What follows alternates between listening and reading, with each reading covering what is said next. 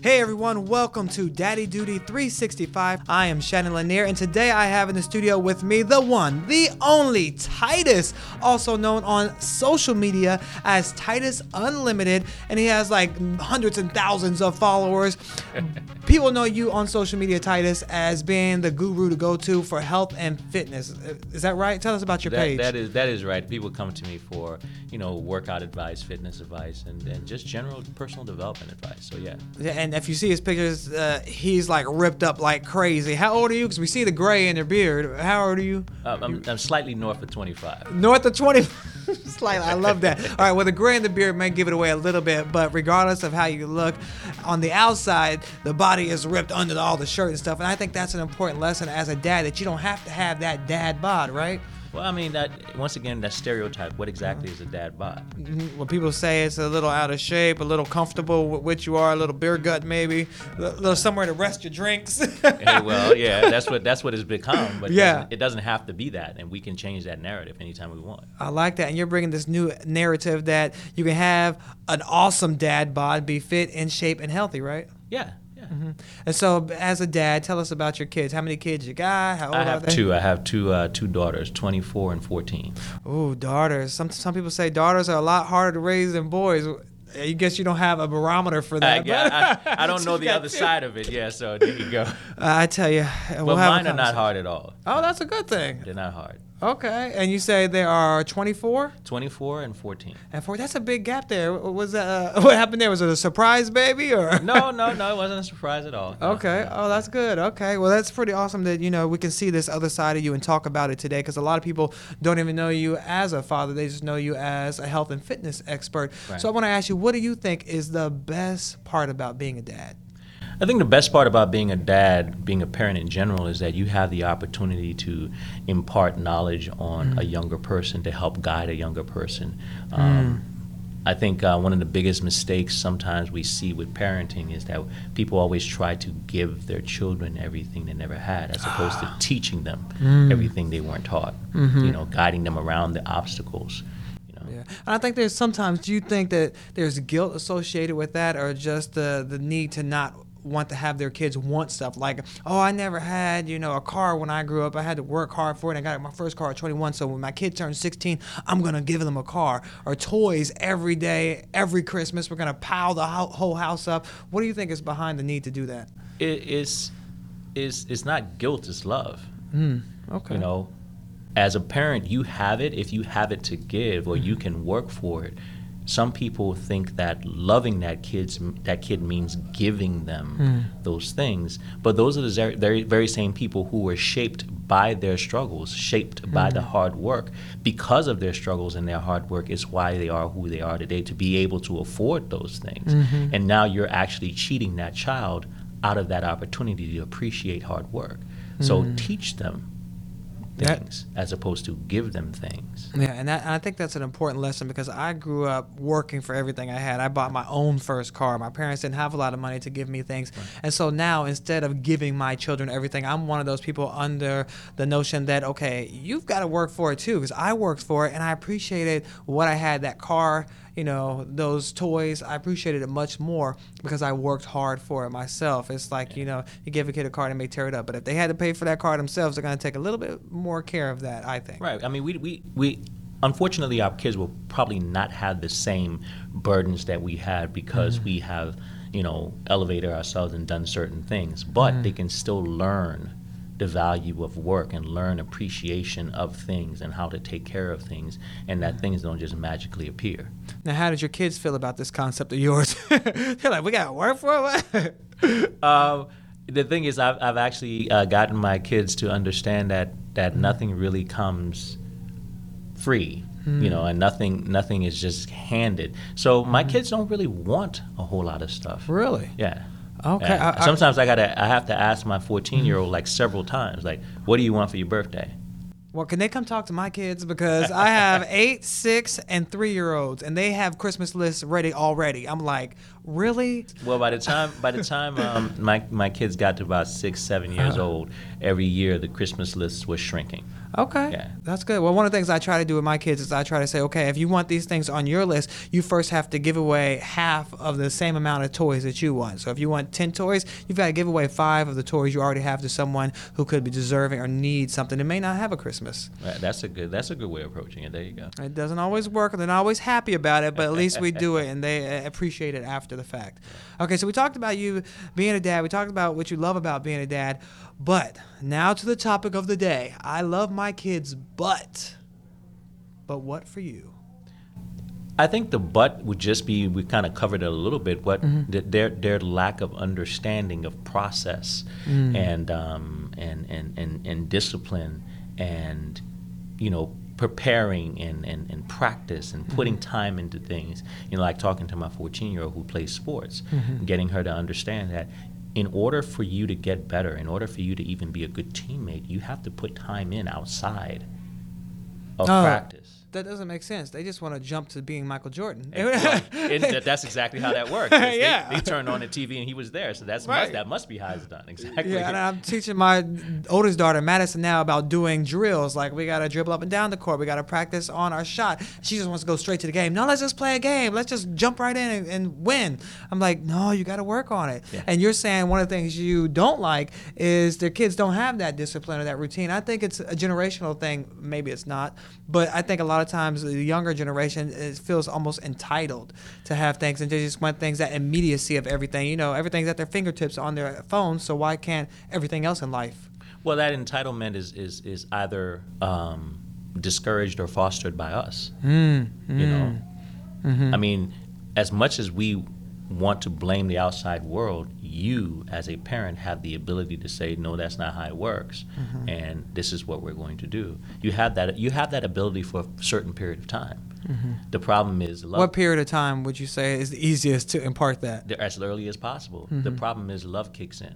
And then you want to just make everything easier for them, and the possibilities unlimited. Yeah. And that could have negative impact, you're saying, on them in the future. Of course it does, because the world's not going to hand you anything. So what are some of the procedures you put in place to teaching your children? Because you now have a 24-year-old and a 14-year-old, so you've already had a track record of what works and what doesn't work with your 24-year-old. So what are the things that did work and didn't work? Well, some of the things that did work was, you have to be stern. You have to stick to your word. If you promise something, you deliver it, negative or positive. Okay, if there are consequences to certain things, you have to stick to those consequences, because that's how life is. Yeah. Sometimes I think it's harder to stick to the punishment promise than it is to stick to the I'm going to get you this promise, because it's like, dang, I wanted to go to the zoo too. Now you messing up my day. But it's like, well, you're on punishment. You have consequences, right? Well, I don't know if I ever want to go to the zoo in Houston. It's too hot for that. Good point. But no, it is just as important. Is equally as important. I remember one time I had told my now 24-year-old, she must have been like 6 or something, that when I got back, I was going to bring her something. And I remember pulling up in the driveway, and I didn't have it. Oh, how could you, Titus? And I backed out of the driveway and went to get it. It was just a simple thing as a bag of Skittles. Wow. I mean, that's deep for, kids that are out there, and they just, look at you as the savior, the one who's going to, deliver every single time on your promises. How did it make you feel that you didn't have it? Well, I realized how important it was to have it, and then the contrast is one time I told my very same daughter that, okay, no snacks, no sugar, no candy, nothing like that until Friday. Anytime you ask for any, you're going to increase your time to wait by 2 days. Dang! And so that's hardcore, man. That's like torture. she had enough for the week. And so she went out with friends to a movie, and they offered her popcorn, and she refused to take the popcorn. Wow. And one of the mothers called me to say, hey, she's like adamant that she doesn't want popcorn, because if she has popcorn, it's going to add 2 days to what she has to wait for. But she remembered that. Wow, this is good information. I hope you guys are paying attention. We're with Titus Unlimited. You can follow him on social media. You know him as a health and fitness guru, but he's also here talking about being a father of his 2 girls. And we're talking about, I love my kids, but they need discipline. They need routine. And that's one of the things that I think is important about raising kids. So what are other examples, or, you can give us to how your kids don't have routine or didn't have routine and discipline in some situation in life? Well, like right now, how kids just sleep all day. Oh my gosh, they want to wake up at 12 o'clock, start playing video games. It's like, what? That was not allowed in my mother's house. Oh no, mama don't play. You better get outside, boy. When the sun came up, you were up. Yes. Yes, and she didn't. Even as you got older, she didn't care how long you stayed out. In her famous words, "That's not my problem. I wasn't with you." Wow. Okay, so you can stay out long, but you had to get up out the house. You can't just sit there all day. You can stay out as long as you want, but at 7 o'clock or whenever that sun comes up, you're up. I think it was different when we were younger also because, it was in some aspects safer. You can go out on the street and play all day, and the neighbors watched out for you, and everybody was there to have that whole village. It takes a village to raise a kid. Have more of a community. And now it's like if my kids are outside, I'm with them. They're not going outside, even in the front yard, to play by themselves. And we live in a very safe neighborhood, but we're not taking any chances. So I think that in turn causes parents to say, okay, you can stay inside more because they don't want to be outside watching them the entire time. So how do you strike a balance as a parent with allowing them to have some of that outdoor time with not too much indoor video game screen time? Well, you have to pick times. You have to schedule the TV. You have to schedule the internet access. And if you can't schedule the TV, some of the things I do with my 14-year-old, I give her things like documentaries to watch. Really? Yeah. And she'll watch them? You got to. You got to explain it to me. Oh, okay. A little homework, huh? There you go. A little homework. So the TV, as much as we try to blame the TV for things, the TV can also be a great tool if you use it properly. Okay, so you make it sound so easy. Like, oh, yeah, I just tell them to do this. Some kids don't listen as easily, especially the younger they are, when they're 8, 6, 4. What advice do you have for parents about putting some of this discipline and teaching them about these routines at younger ages? I don't know about that. I think when they're younger is when they do listen. When they're younger is when you have the most influence. That's when you're Superman. That's when you know everything and you're the smartest person. And they don't have a choice. And they don't have a choice. Right. And so when you're sitting there, you watch a documentary with them. You have an intelligent conversation about the documentary. You ask some questions. You tell them a story around it. Then they become interested in it. And then the rest is just them trying to impart it on their own. Yeah. How did it work out with your 24-year-old? Was there an age where you all of a sudden said, okay, she gets it, she's responsible, she's picked up on this routine? Well, at a certain point in time, as a teenager, you become smarter than everybody else. Oh yeah, and you know everything. Yeah. Yeah. One time I had to ask her, when did that become so dumb? Oh. And what did she say? That's a scary question. Gave me that look, like, because sometimes they start to come into their own and they start to develop a mind of their own. However, the foundations of the things you did during those early years, they're there.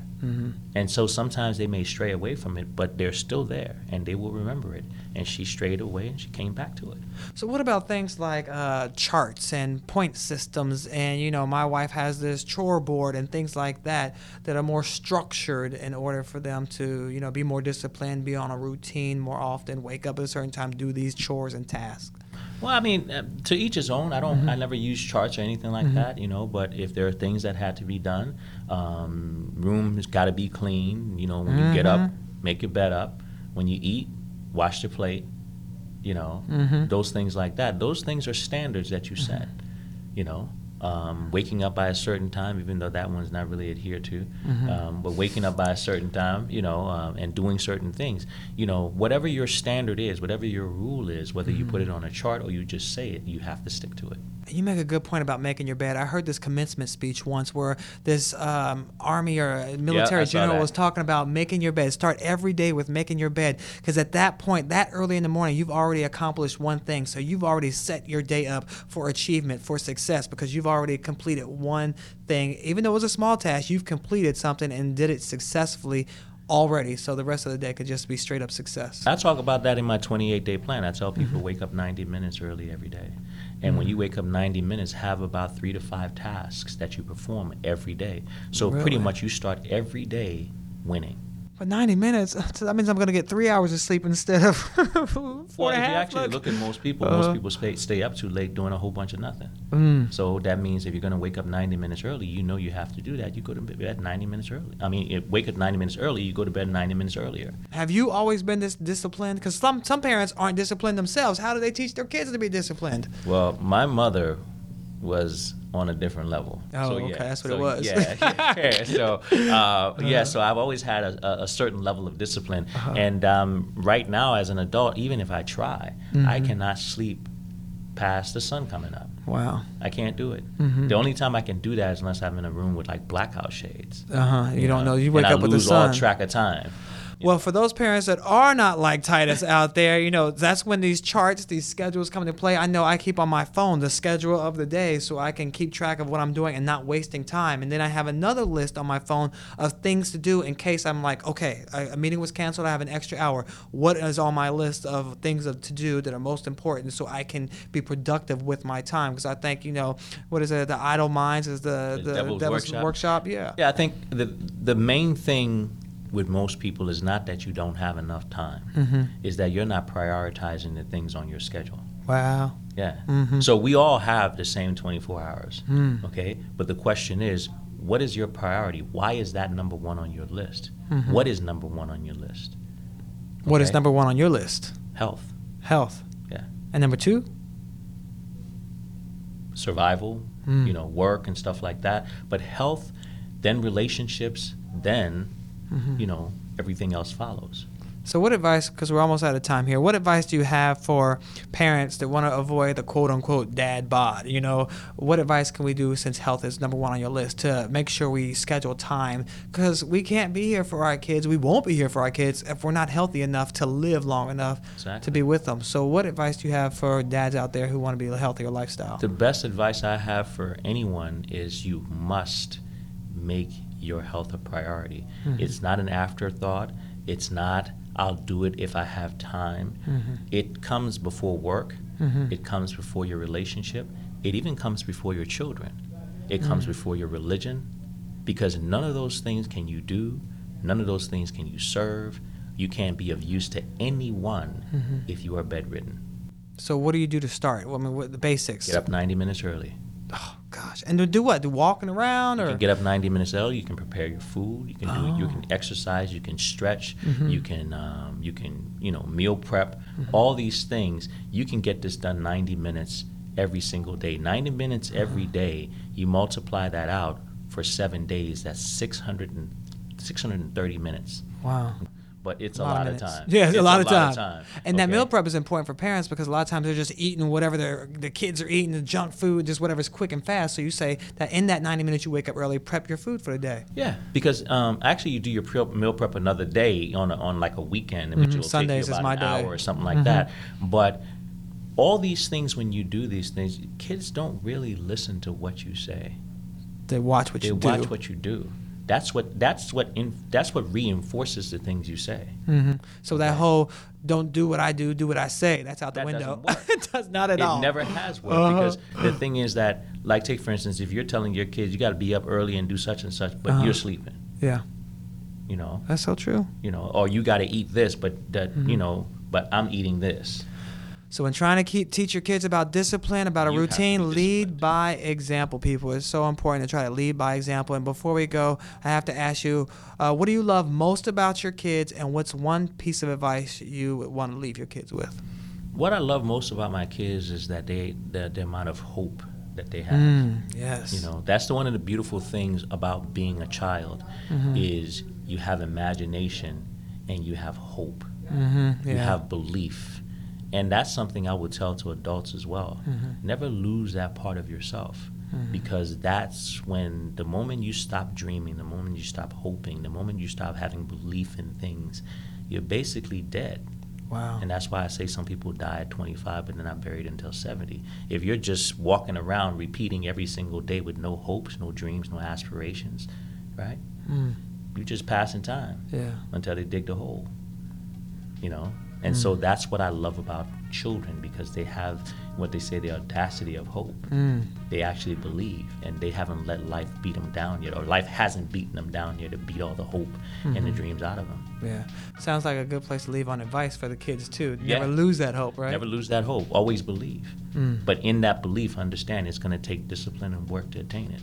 That's right. Discipline, routine, and work. Thank you so much. Titus Unlimited. Make sure you follow him at Titus Unlimited on social media. Make sure you follow me at Mr. Shannon Lanier. Of course, at Daddy Duty 365 as well. And make sure you subscribe to this channel so you can get more podcasts from amazing dads. We'll see you next time. Hey everybody, before you go, we just want to say thanks again for watching this episode of Daddy Duty 365, but we also need your help to get the word out about this new podcast. So please subscribe, follow, share, and set up alerts to be notified of new episodes when they drop every single Wednesday. And remember that this podcast is brought to you in part by Comcast. Thanks, Comcast.